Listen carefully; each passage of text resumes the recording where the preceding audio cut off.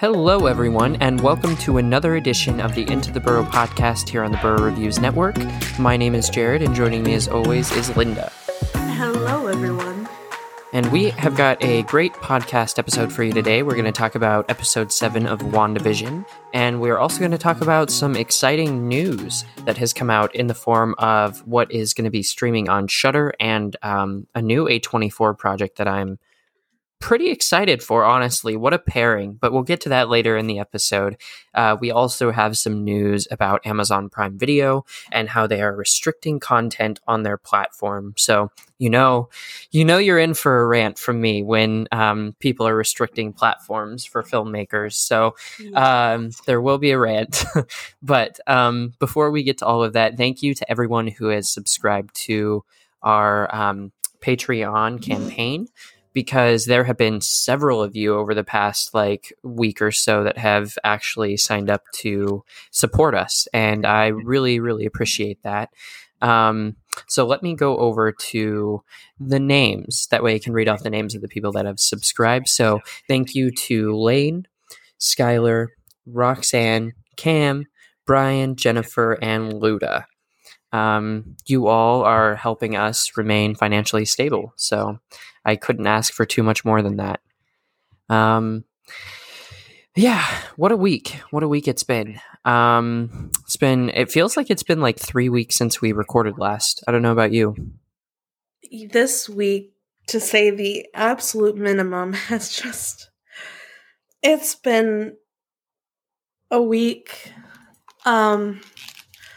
I've felt betrayed, I've felt cold, and I have felt offended. But you know what? It's really intense.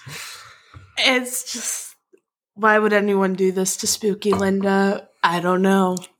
Mm-hmm. But here's to hoping that next week it does something else.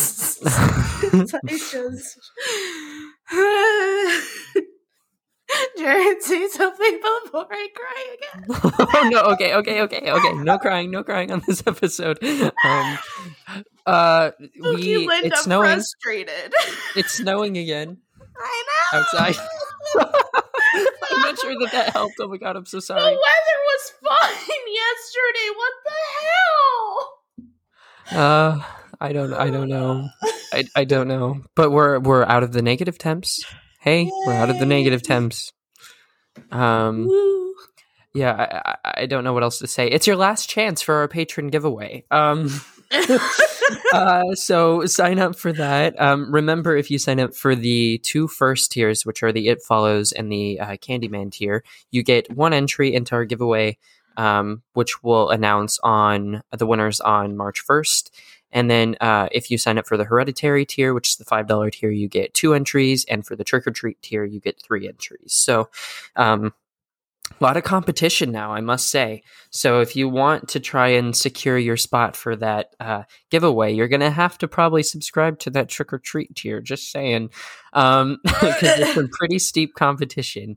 But we've now started to get what we're actually giving out for the giveaway. And let me just say, you're going to love everything that we give out. We have some, not to spoil the surprise a little early, but we have some of me and Linda's favorite movie theater candy, specifically for snacking. We have, we may or may not have a Blu-ray in there.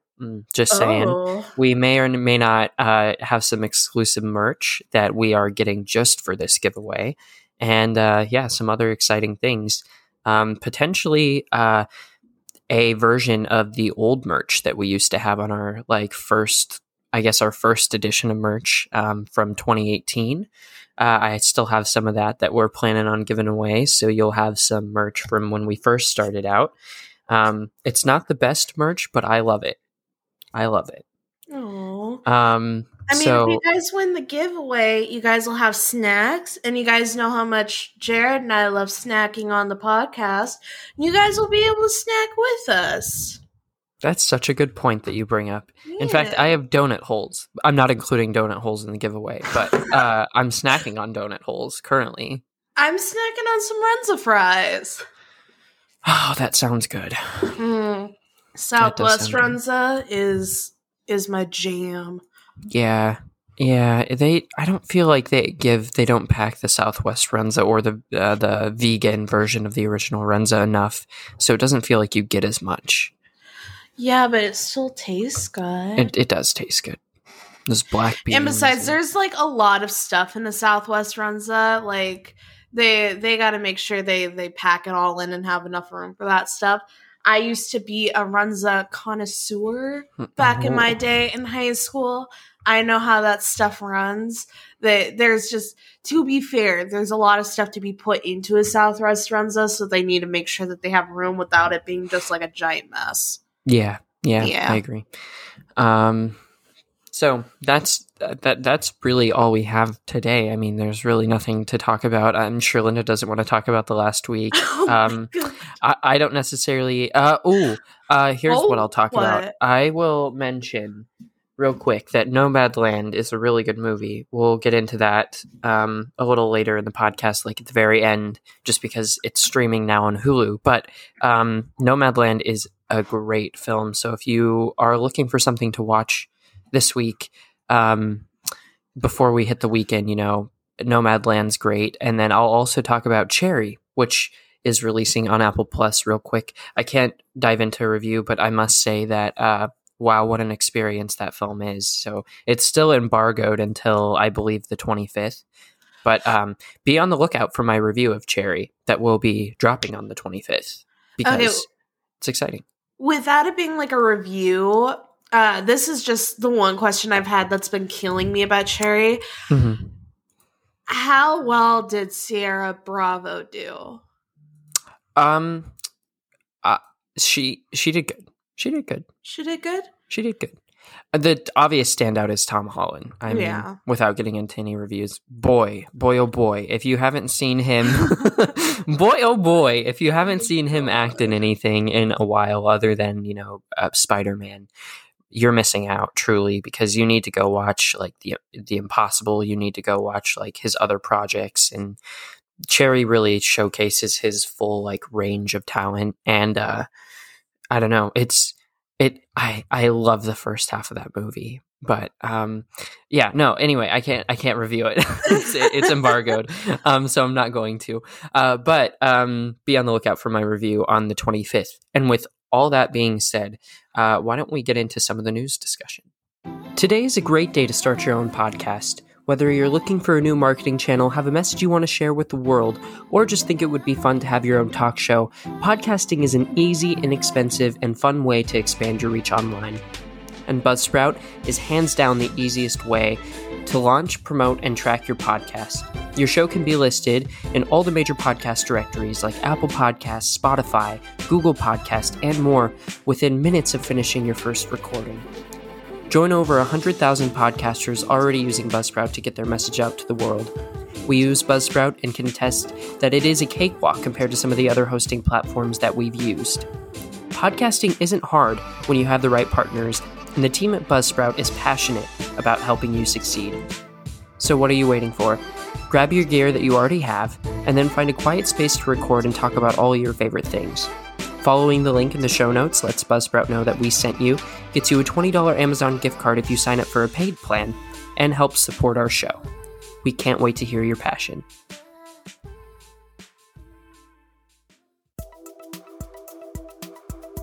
And now for your last week's news update. Jason Hellerman of No Film School writes, Amazon Prime Video Direct denies docs and shorts a platform. Amazon said in a recent statement, quote, "At this time, we are no longer accepting unsolicited licensing submissions via Prime Video Direct for nonfiction and short-form content. We'll notify you if these categories become available for consideration in the future." Prime Video Direct is not like Netflix or Hulu or even Amazon Studios. They do not acquire content. They have people submit their work and earn royalties based on revenue splits or customer viewing. According to their royalty information, content providers receive 50% of net revenue. Ian Stimler, director of home media sales at Icarus Films, which distributes many documentaries, says the shift in policy, quote, presents an enormous challenge for us and our fellow indie distributors. We were constantly increasing our offerings with Amazon to build a steady, stable income stream from that. There was no warning at all about this particular gate closing. There is currently no word on whether Amazon will look for other ways to store documentaries and shorts on Prime Video Direct in the future. John Squires of Bloody Disgusting writes, Disappointment Boulevard. Joaquin Phoenix set to star in Ari Aster's next movie for A24. Deadline reports that the film is being described as, quote, an intimate, decade-spanning portrait of one of the most successful entrepreneurs of all time. It certainly doesn't sound like a horror movie on paper, but additional plot details are unknown at this time. Reed Nakamura of The Wrap writes, Shudder orders horror anthology series showcasing Black writers and directors. The untitled Black horror anthology series will debut on Shudder and AMC Plus later this year and feature the work of Black creatives. And that concludes your last week's news update.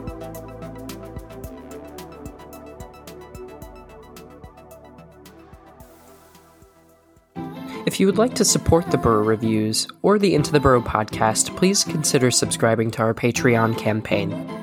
Our Patreon offers 4 distinct memberships. Candyman, a $1 a month tier to show your general support for what we do. It Follows, a $2 a month tier that will grant you early access to our videos before they release on YouTube. Hereditary, a $5 a month tier with exclusive podcast discussions and member-only polls so you control what content we focus on each month. And finally, Trick or Treat, a $10 a month tier where you'll get exclusive videos, behind-the-scene content, and all of the other tier perks combined. During these times, it is crucial for us to remain stable, and with your help, we can get there. Head over to patreon.com/theburrowreviews to sign up. The Burrow Reviews, your movie refuge.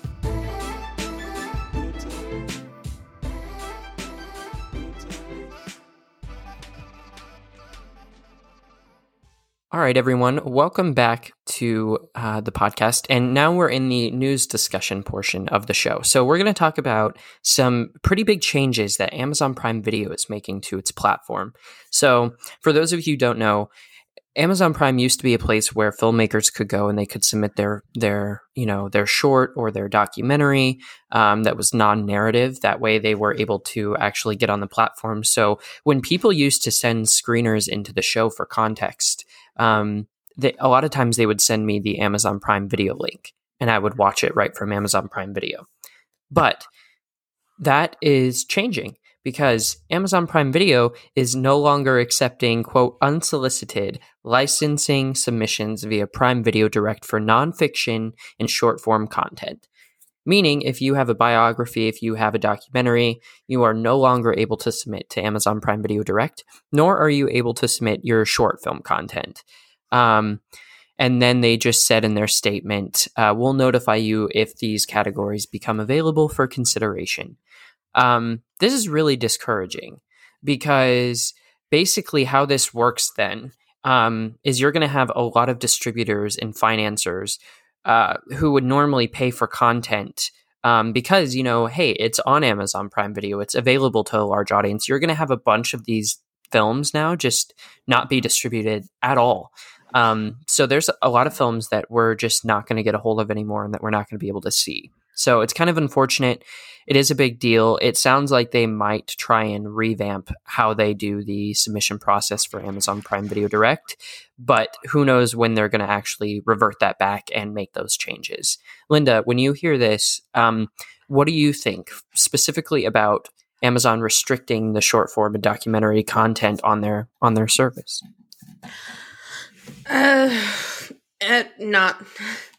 I just don't get why they're doing it.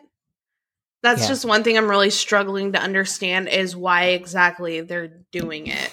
I know at the end of the article here, it mentions that there's a possibility that their policy is changing because they want to have another way of doing it.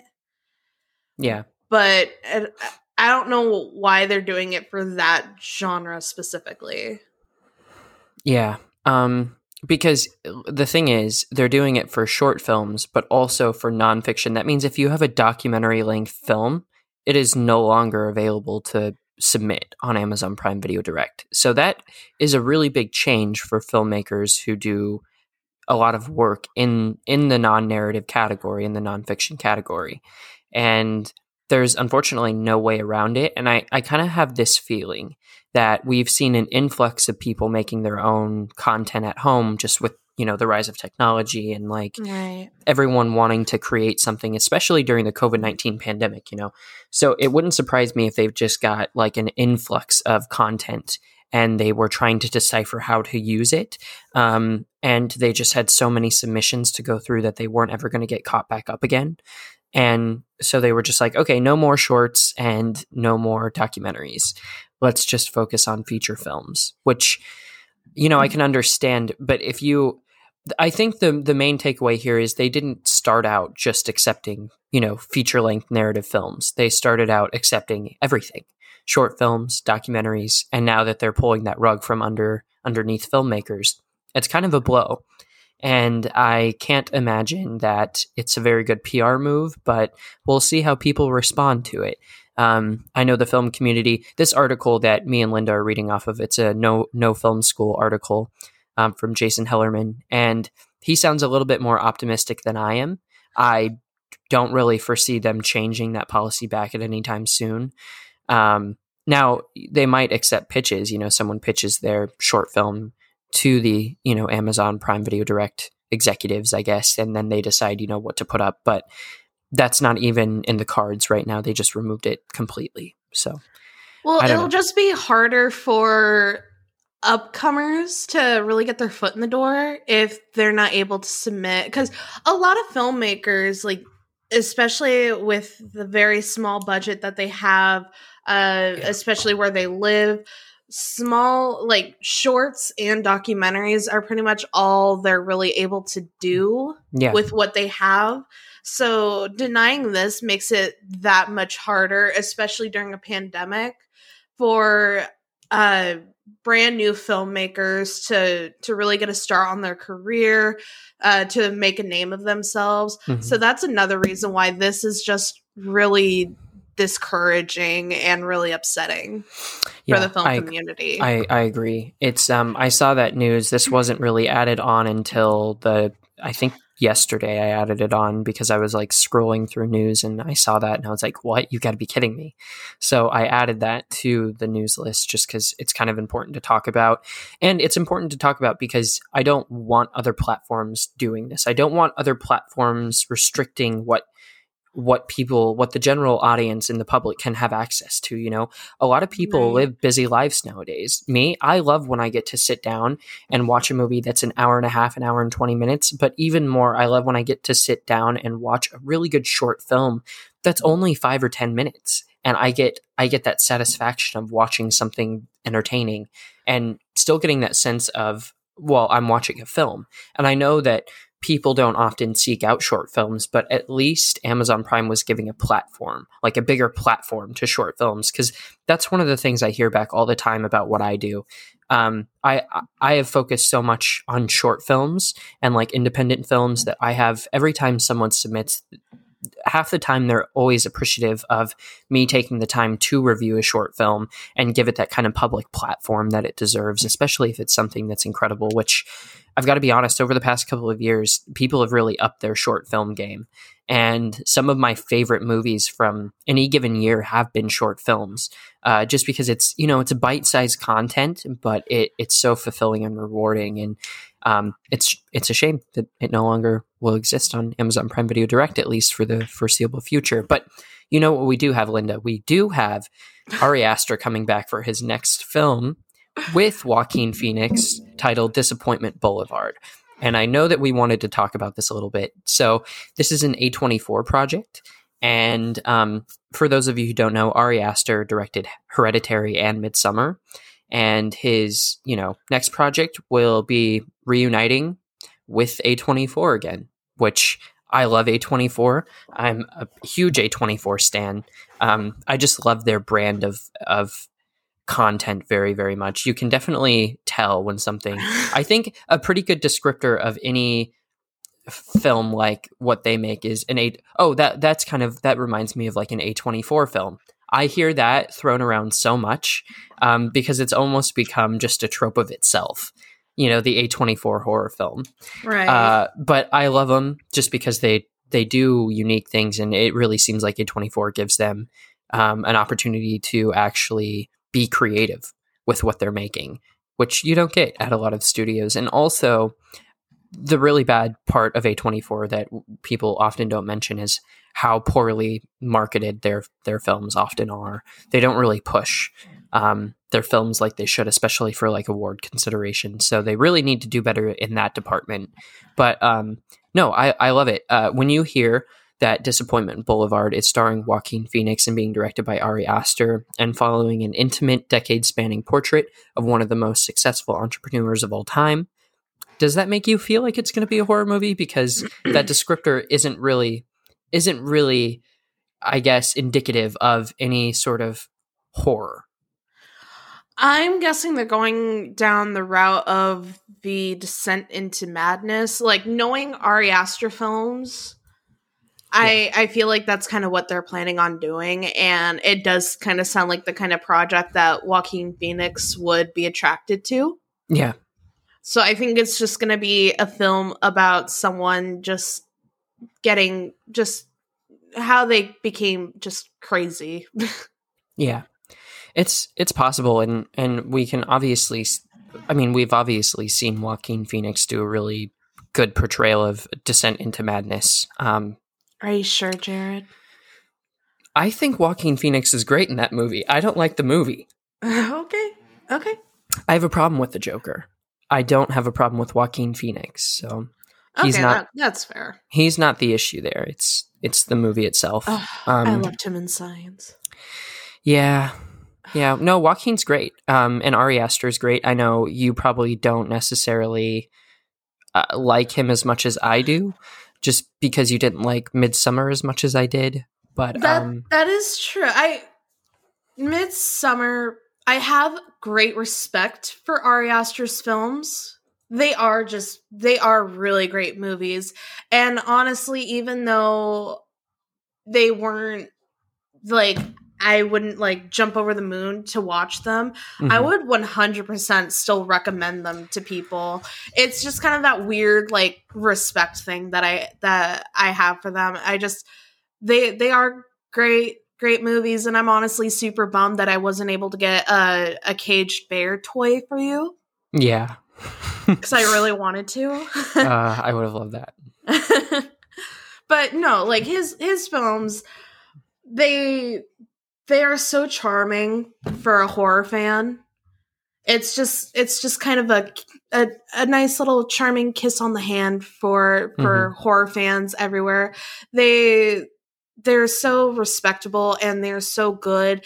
And he has this way about his films where no matter what the setting or what the plot is, he has this fun little yin-yang thing to it where it's just kind of, even though it's like bright and mm-hmm. sunny and beautiful out, there's still just that unwavering, uninterrupted undertone of just tension and fear that still just creeps up on you. Yeah. And it's incredible, his talent and the way he's able to do that. And yeah, no, I do like Ari Aster. Like you said, you are definitely a bigger fan of him than I am, but I still have a ton of respect for his work. Yeah, I still need to watch that extended cut of Midsommar. I haven't yet. Oh, Jesus. It's like over 3 hours or something. I gotta watch that. But yeah, no, I'm excited for it. And Aster has a way, because he referred to last year, he referred to his next movie being a nightmare comedy. So I don't know if he's referring to Disappointment Boulevard here or not. But if it is, he does comedy so well, surprisingly. Like, he interjects. You can find it in Hereditary at a few different points. You can find it in Midsommar. He knows how to blend the comedy with the horror really well, which is something that a lot of people struggle with. When I first watched Hereditary, though, it was a little jarring to me, I guess, because the trailer didn't lead on to like how funny the film would actually be. But on the first viewing of that film, I mean, people were laughing and gasping in the same span of like 5 seconds during the movie, during the same scene. So like it, it's just, it's one of those, like, I guess it's one of those instances where he can juggle both so well. And Will Poulter's character in Midsommar, I think that's all we have to say about the comedy and, in like Midsommar even. So yeah, no, I'm excited to see what Joaquin Phoenix and Ari Aster have for us, and that will be coming out at some point. We don't really have a timeline on it, but we will keep you updated, and we'll definitely let you know when the trailer's out and probably review the trailer. So be on the lookout for that. Last thing I wanted to talk about real quick was just how Shudder is going to showcase Black writers and directors with a new horror anthology series called Covenant, which will comprise contemporary retellings of iconic biblical tales. When you hear that they're going to be retelling contemporary iconic biblical tales, are you interested in that sort of story, or does it kind of make you wish that they were doing something else with their anthology? One part of me is kind of turned off from it just because I'm really not a religious person. Yeah. I don't know many biblical tales, if any. Like, I'm sure the ones that I do know, I totally botched the story. Mm-hmm. But I am interested to see these biblical tales in something horror related. Because I know there are a lot of movies and TV shows that have underlying religious themes. I know I've mentioned this movie a lot these last couple weeks, but Signs has intense underlying religious themes. And even though I myself am not religious, I still thoroughly enjoyed that movie and the themes in that movie. So keeping that movie in mind, I'm still very interested to see what they plan on doing with it. It's at this point, it's all a matter of presentation and how it works out. Yeah. Yeah, I think I'm the same with you. I mean, we can look at something that has just recently released, like Saint Maud, which is getting glowing reviews from what I've seen, but it has heavy, biblical undercurrents to it, and yet people that aren't religious still find, some quality within the movie, and I kind of think it's going to be the same thing for Shudder here. So I can't wait to see what they do with it.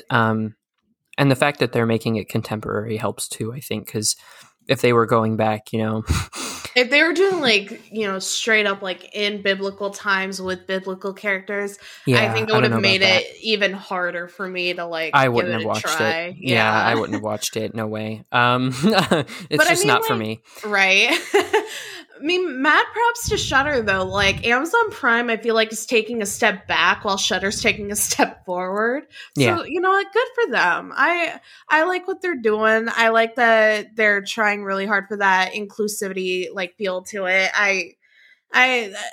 That also is kind of making me want to watch it. Like, yeah, you go Shudder, fuck Amazon Prime. Yeah, yeah. It's a push and pull. One's doing really well and the other's kind of fumbling a little bit, but it's important to definitely support services that are doing good, and whether or not Amazon Prime is doing good is kind of up for debate. I would argue that they're doing more harm than anything, but Shudder, diversifying their content, diversifying their crew is really important, and I can't wait to see what they do with that. So with all that down and out of the way, we're going to take a quick break, and then we're going to return to talk about a very important trailer that I want to get your opinion on, because I actually don't know your opinion on this movie at all. And so I want to get your opinion, and I want to talk about it when we return from the break. I wanted to tell you a little bit about our website, theburrowreviews.com. If you like indie movies, or blockbuster movies, and anything in between, really, on our site, you'll find podcast, movie reviews, opinion articles, and more content that covers all types of cinema. but we especially love a good horror movie here at The Burrow. If you're looking for a review of your latest project, we got you covered. Simply search theburrowreviews.com in your web browser and you'll find us. As a company residing in Nebraska, we know just how hard it can be to get your message out to the world, and we're here to help. Find our contact page on our website and fill out the form. You'll also find a list of submission guidelines on the page. And while not every submission will be accepted, mainly due to time restrictions, it is always worth a shot. So, what are you waiting for? Head over to the site now and check it out. The Burrow Reviews, your movie refuge.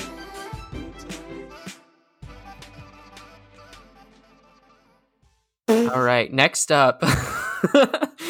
Zencastr does a little countdown now, so I basically put up my fingers and counted down with it. You gotta do the Freddie Benson thing from iCarly in 5, 4, 3, 2. Oh, it'd be so nice. Yeah, I'm not doing that. So we're going to talk a very exciting trailer. Actually, I'll be reacting to it later on our Patreon channel, patreon.com/theburrowreviews. But we are going to be talking about Mortal Kombat, the movie, which is going to release here on April 16th in theaters and on HBO Max. It is from Simon McQuoid, first-time director. Simon has only produced one video short outside of making this whole-ass Mortal Kombat movie. And it was The Nighttime Economy from 2014. That's the only thing that this guy's done. And I just found that out like 2 seconds ago that he's a first-time director, which kind of makes me temper my expectations a little bit. I don't know about you, but for me, it could be good, could be bad. Based on the trailer alone, I must say, I kind of enjoy it. I kind of enjoy the trailer. I think it's a good trailer. Throughout history, different cultures all over the world reference a great tournament of champions. That dragon marking? I think it's an invitation to fight for something known.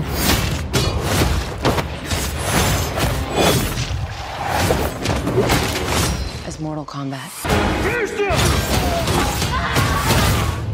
Kano wins. You fucking beauty. Yeah, it was nice. Yeah, it was cool.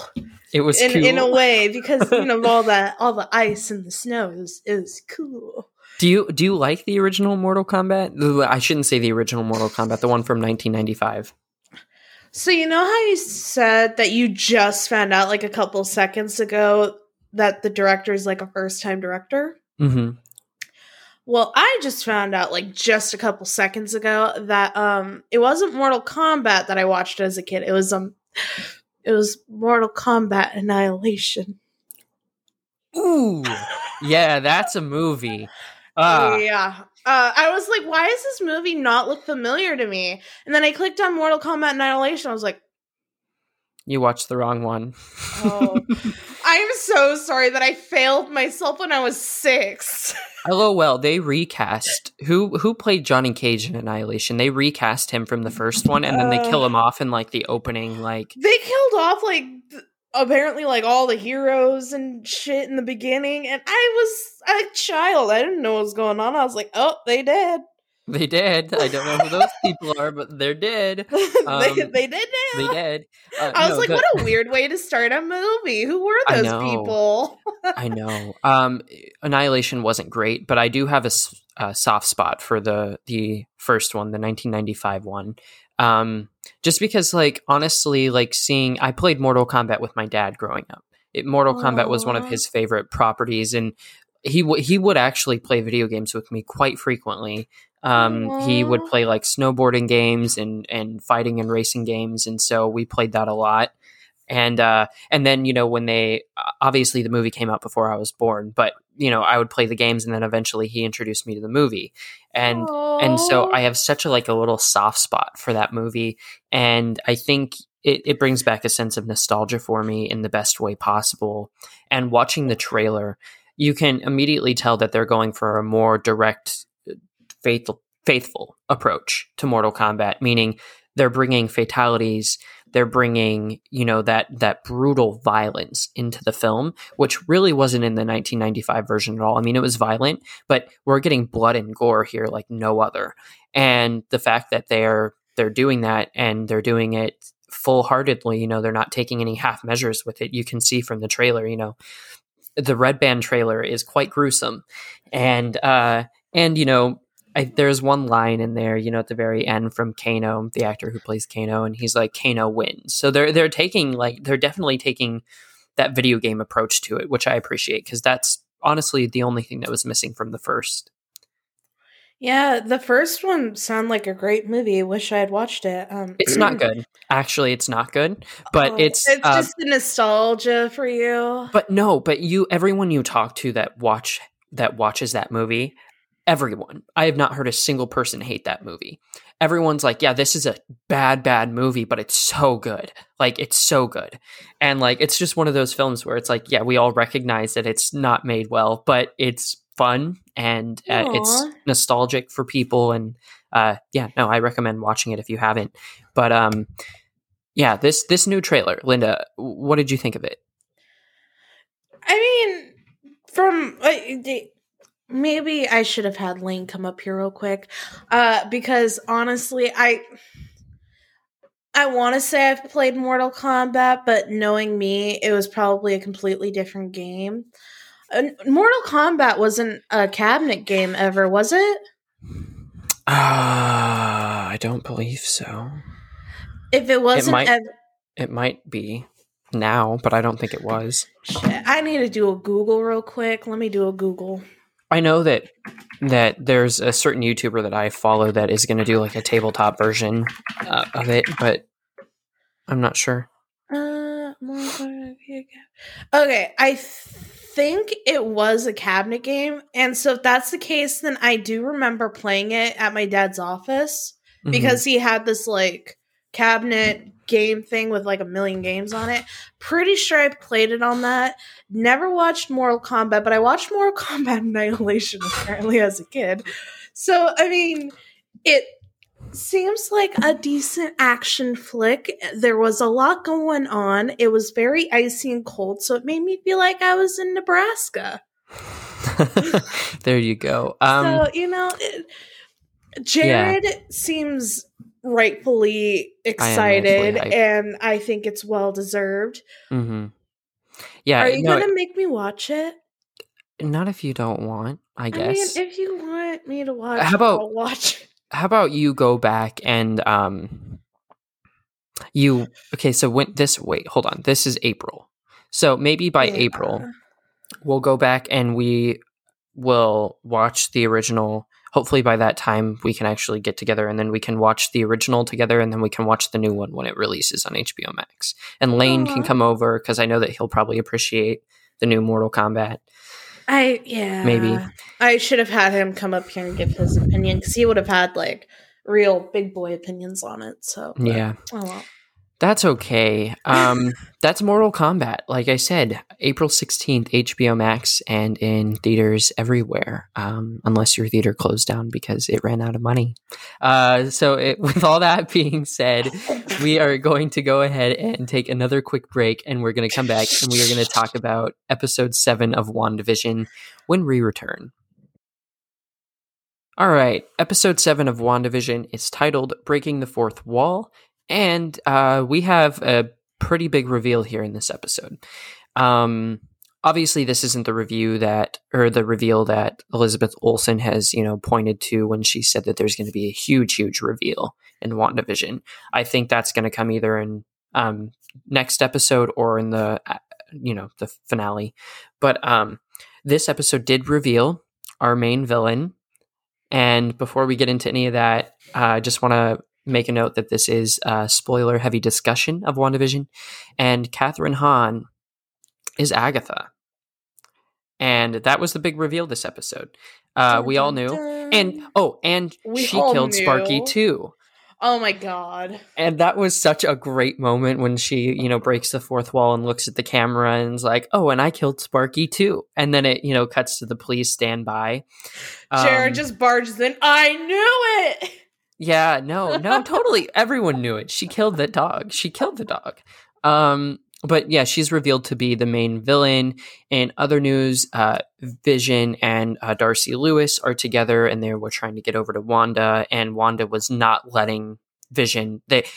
Wanda was doing everything in her power to stop Vision from getting home, which subsequently, puts her in a dangerous situation because she lets Catherine Hahn's character, she lets Agnes go ahead and take Tommy and Billy to babysit them because she is so tired. She has expended almost all of her energy.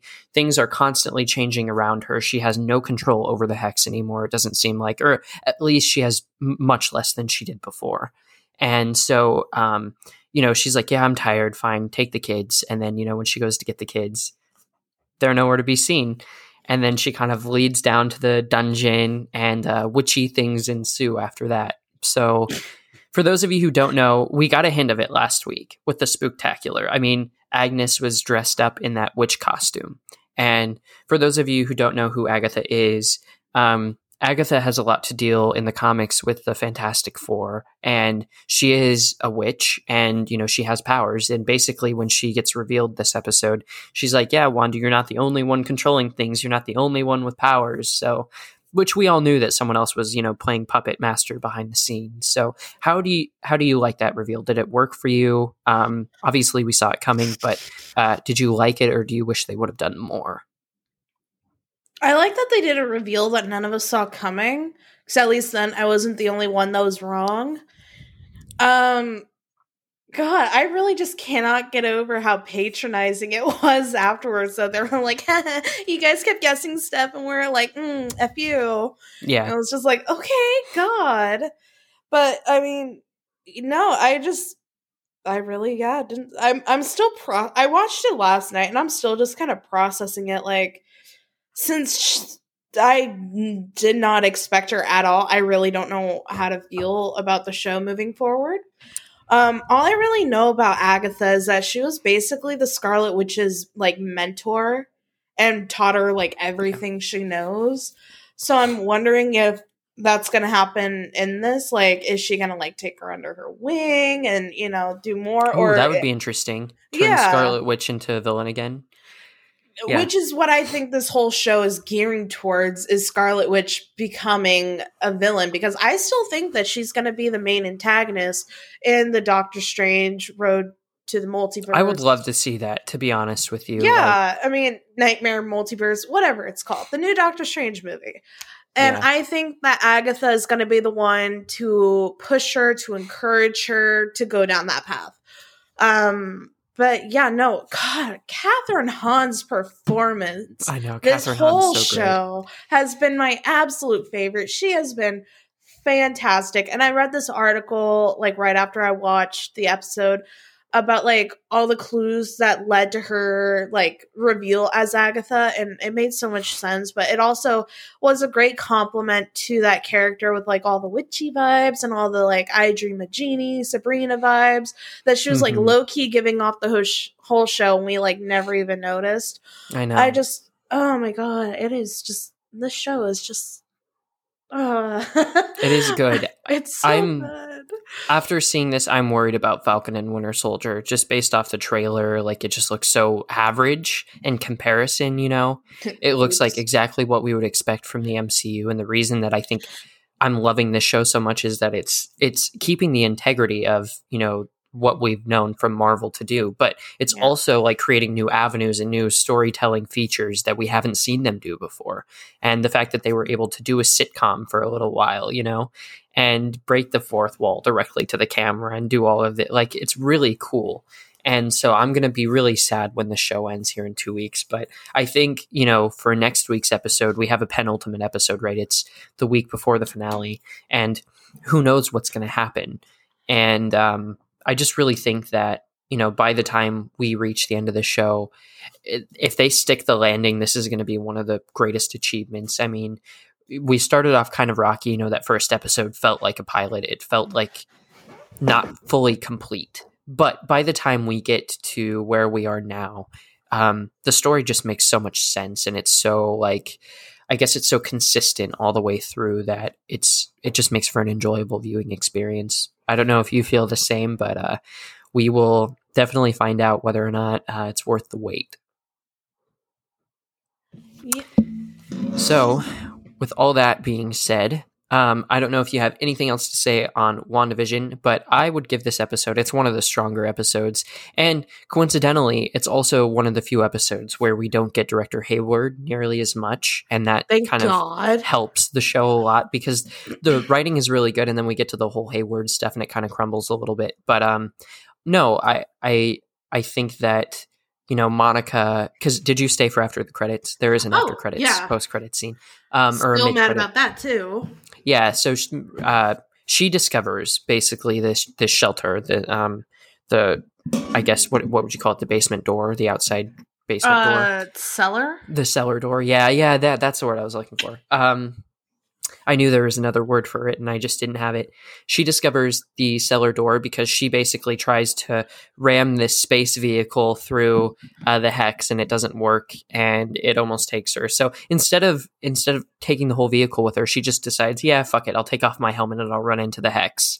And so she's in the hex now, but she's fully aware of like what's going on. So she discovers the cellar door to Agnes's house, and she opens it up, and then, you know, fade to black. So the hex did something to her. Oh, that's a huge point. So yeah. So are we creating mutants here? Actually, let's talk about that. Is this how mutants get created? Because the thing with this is it's hard to bring in the X-Men because the world has existed already without the X-Men. So either you have to retroactively bring them in from the multiverse, or you have to make a situation in which people's DNA has mutated and now they're called mutants. You know what I mean? So, I mean, they have to have been like, if we're getting the X-Men, it has to be the people who are like coming in and out of this hex. Anyone from the town that this is a theory. It's a long shot, but just from similarities, everything that's going on right now, I think that the blonde chick that had like a stick up her ass about Wanda in the earlier episodes, the one that's all like, I don't trust you. Yeah. A part of me feels like she could be a good Emma Frost. Yeah. From X-Men. You got a good point there. Like, that could just be me, but I think, like, the townspeople, like, as you could see from her, like, when she went through the hex, and, like, as Darcy was saying, it's, like, messing with her on a molecular level, the more she goes in and out of there. I think the townspeople are also at, like, equal risk of becoming mutants. Like, it's not going to happen to, like, Wanda or Vision or the kids. I mean, they already have superpowers. What more can be done to them? Like, yeah. Well, like, I mean, and it was such a badass moment because she gets in. It almost reminded me of like a Storm. You know, like her powers kind of are vaguely similar to Storm a little bit. It seems she would be a great Storm. She would be, and so like I was thinking, like, is that what they're doing? No, because you know in the comics she has her unique set of powers within the Marvel universe that doesn't really pertain to the X-Men. So like I'm just wondering how they're going to do it, if they're going to try and be faithful to the comics or if they're going to try and carve out their own avenue, which I think they should probably just carve out their own avenue. But that's just me. What a badass moment, though, when she confronts Elizabeth Olsen, when she confronts Wanda, and they get into that fight, and, you know, Wanda tries to basically fend her off, and she just stops her completely, and Wanda's like, you're not supposed to have powers. Like, where did those come from? Like, yeah. And it was so good. It was such a good moment. But, yeah. Also, I freaking knew it. That is not our Pietro. I know for a fact he's working with Agatha. I warned all of you. That this is bad Pietro. My good Pietro would have never done this. This is Peter. And I love it. I love Evan Peters as now kind of presumably a villain. You know, we don't know for sure, but pretty much he is. And so like the fact that they're using him that way, it's so good. It is. Don't get me wrong, but I just knew that wasn't my Pietro. Your Pietro would never do that. My Pietro wouldn't have come together with Agatha. Well, your Pietro's dead in Sokovia, so. Ow. Wow. No, that's it's fine. Red Pietro. Yeah, really exciting. 2 episodes left, and then this amazing series comes to an end, and we have a week break, and then we get into Falcon and the Winter Soldier. So stay tuned. I imagine we'll probably have more to talk about next week with WandaVision, and definitely the week after that, and the larger implications for the MCU. So don't miss out on that. We're going to take another quick break, and we're going to come back and tell you a little bit about what's streaming this weekend. So stay tuned. I'm sure you know by now, but we have our own YouTube channel. There, we upload video reviews of the latest television shows or movies and stream gaming content weekly. We have a goal to reach 100 subscribers by the end of the year. Right now, we are about 12 subscribers away from reaching that goal, and it would mean everything to the team here to be able to accomplish this goal. Simply search the Burr Reviews in YouTube search bar to find us. Make sure to not only subscribe if you like the content, but to give the video a thumbs up and ring the bell to make sure you receive notifications of when we upload or go live. The Burr Reviews, your movie refuge.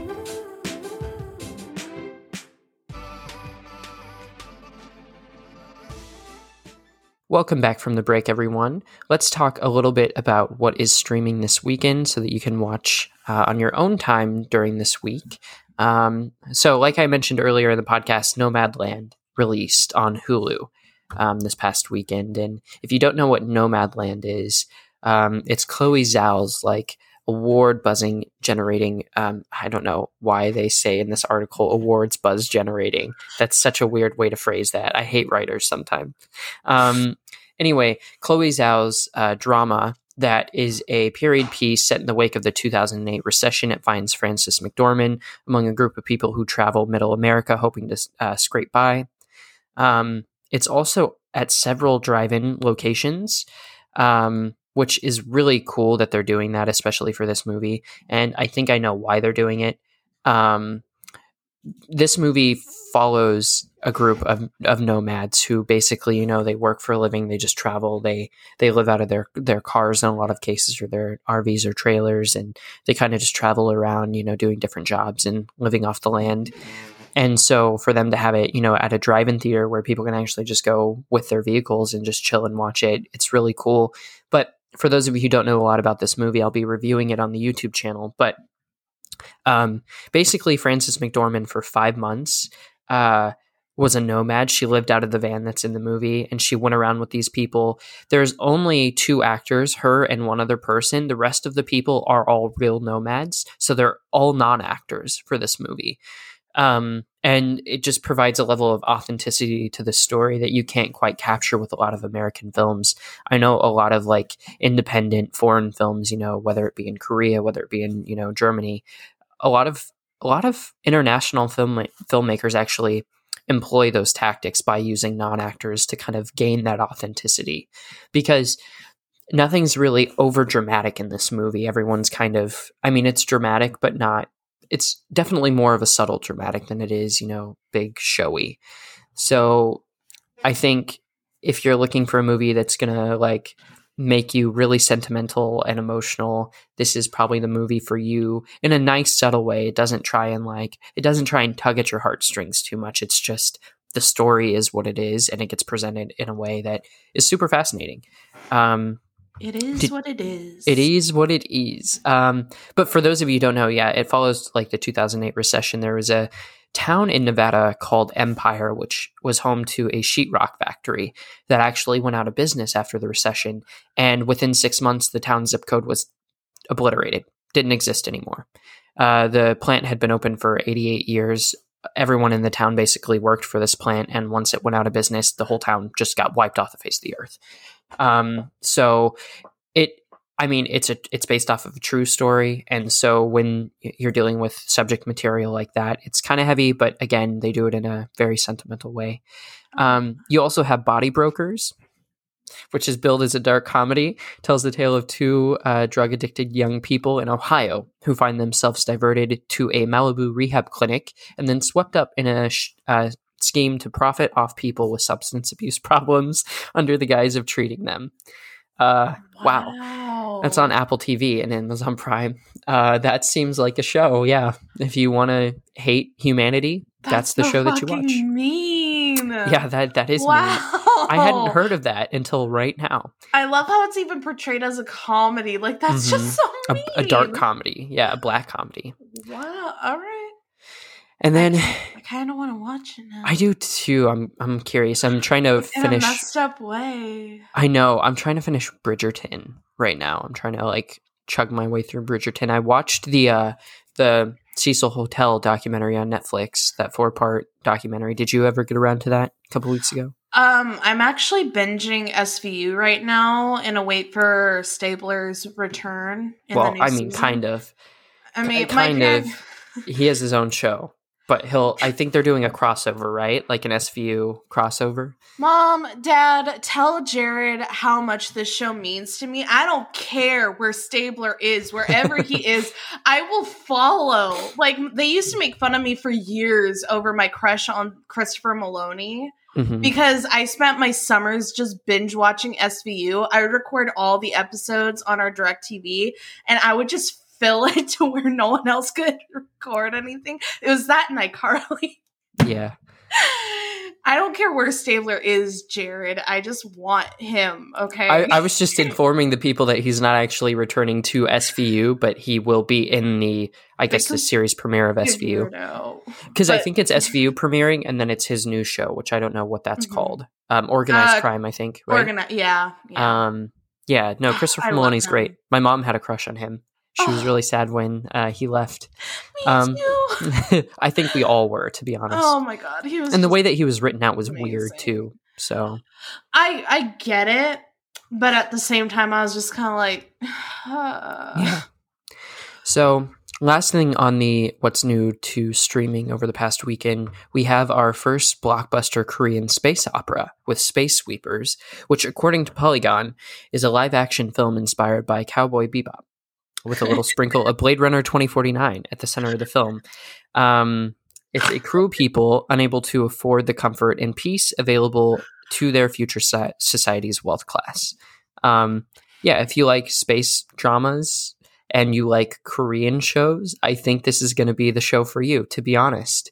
I did watch the trailer, actually. I saw the trailer before we even were talking about this, and I must say, the quality is there. And it looks like it could be good. So I'm a fan of space. I'm a fan of like Korean cinema. So I think I may even check it out. But I have to get through Bridgerton first because someone's making me watch Bridgerton. Is that Laurencia or yourself? Laurencia? It's not me. I'm being held hostage. Oh, jeez. Oh, okay. You like Bridgerton though, don't you? I do like Bridgerton, actually. yeah, I do. That's what I thought. It was kind of overhyped, I thought, but then I watched it and I was like, okay, I understand. Yeah, That's fine. It's fine. Everyone keeps talking about Bridgerton. I kind of want to watch it, but I don't know if it's really like my I don't know if you would like it. I'm going to stray towards you wouldn't like it. I'm a simpleton. I enjoy simple things. Yeah, I mean, I know that makes me such a bland person. I don't care. No. It is. I don't know. It's fine. I'm fine. It's fine. Bridgerton is what it is. I am what I am. I don't know. I'm willing to give it a shot. I just don't know if it'll be for me. It won't. I'll tell you right now, it's not going to. Thanks. I think there are other shows that you should dedicate your time to. I really want to watch the Framing Britney Spears documentary. I've been following that one like a hawk lately. Yeah, everyone has been talking about it to me, that especially people that know what I do. They're like, have you watched it yet? Like, and I'm like, no, you guys, I have. Linda, the audience won't be able to see this, but I want you to see my Asana to-do list. Do you see that? Do you see all those? Do you see all those? No, it's blurry, but I can see how many of them there are. Yeah, I don't think it's going to focus the way I want it to. I mean, it looks busy. I have to do my notice of publication tomorrow since I filed for my trade name. I have to finalize the contracts.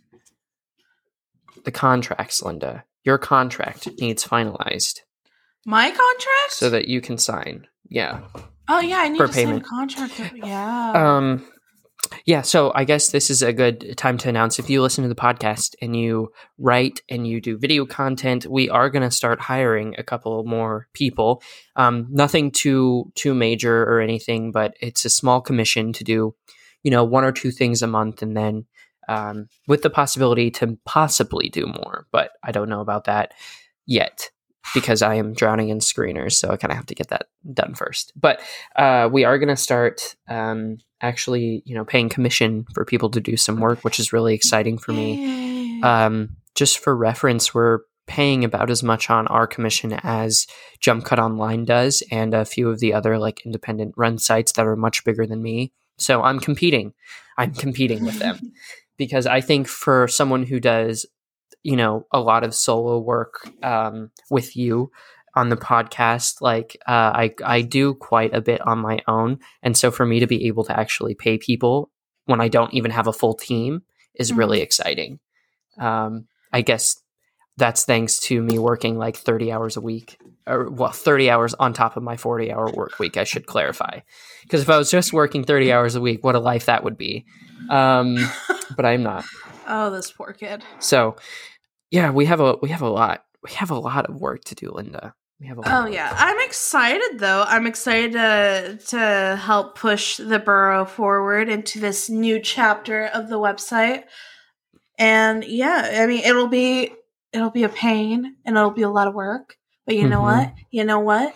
Jared and I can do this. We can. And we're going to enlist some help too. Laurentia has been doing a really good job with the social media. So, I mean, give her a huge shout out, because honestly, like the way that the social media, like I branded the social media at the beginning of the year to be something different. So a lot of what you're seeing is my creation, but a lot of the stuff that has been posted this month specifically has all been her. So while I have like curated the look of the post, she has done the post. So that's a lot of work too. It's work that I don't like doing, because I have to sit here and I have to edit a bunch of shit and I have to do all this other work and write, and I don't want to take the time to get on social media, which is half the reason why, like, I think that I was struggling so much earlier on, is because I was the only one really doing any of that work. And so like, I didn't put as much energy into it. And now that I have her doing it, and she is getting paid too, by the way, she is also contracted. So everyone's contracted. Everyone's getting paid. But yeah, no. And also she's doing some really cute stuff for the giveaway too. Yeah, she is. Like she was messaging us on our little group chat that we have for the website, like asking us about like our snacks and stuff. That was all her idea. When she was telling us about that, I was like, damn, that is actually real freaking cute for our giveaway. Cute. It is cute. She's going all in on the giveaway. She really likes this giveaway thing that she did. And then again, thank you to everyone who subscribed to that. I know that Lane did. Thank you, Lane. And I know that some of your family did as well. So thank you, Linda. I knew that my sister was going to sign up. I actually had no idea up until just now that Lane signed up. Oh, he hadn't told you? No, I told him that I was going to tell a bunch of people. And he was like, oh, okay. And then, I had no idea that he had signed up. So, thanks. Yeah, thanks everyone. You are going to help keep the show going for quite some time if we all keep at those tiers. But even if you like don't want to keep at your current tier, that's totally okay. If you just want to drop down to the $1 or $2 a month tier, that still helps us in the end. If you sign up for the $2 tier, it pays for the podcast hosting for 1 month out of the year, which helps me tremendously. So it does make a difference. Every small amount matters. And then I know we're rebranding some merch for summertime, so we also have that coming down the line. Some new summer merch. Not sure what that'll look like, but we are going to work on that. And with all that being said, I don't know, Linda, a pretty successful episode in this new Zencastr format that we have. It's actually like the way that they have it set up is really cool. And Jared and I were just talking about like all the new stuff that we can do under Zencastr with this new update that they have. So for those of you who just became patrons, you might get some new content. And it's exciting. Yeah, we're gonna brainstorm some ideas that we can do with this new setup, so we can put some more content out there, especially for our patrons who are going above and beyond. Do you think if I say patrons enough, more people sign up? Patrons. Thank you, patrons. Our patrons are our favorite fans. Yeah, I mean, I'm still going to push it, but after this giveaway, you're not going to hear about it too much anymore. It's just while this giveaway is going on, but you will still hear about it. We'll post about it occasionally, but it won't be this huge thing where I'm like, every episode, I'm like, Patreon. Maybe we should add giveaway to it so they know it's for the giveaway. Giveaway. Yeah, giveaway, Patreon, giveaway. Thank you, everyone, for listening to this episode of the Into the Burrow podcast. And until next time, have a good week. Honestly, like, as we get closer and closer to the summer months, I remain hopeful as ever that things will go back to normal. So stay safe, stay healthy, and we'll see you in the next episode. Bye.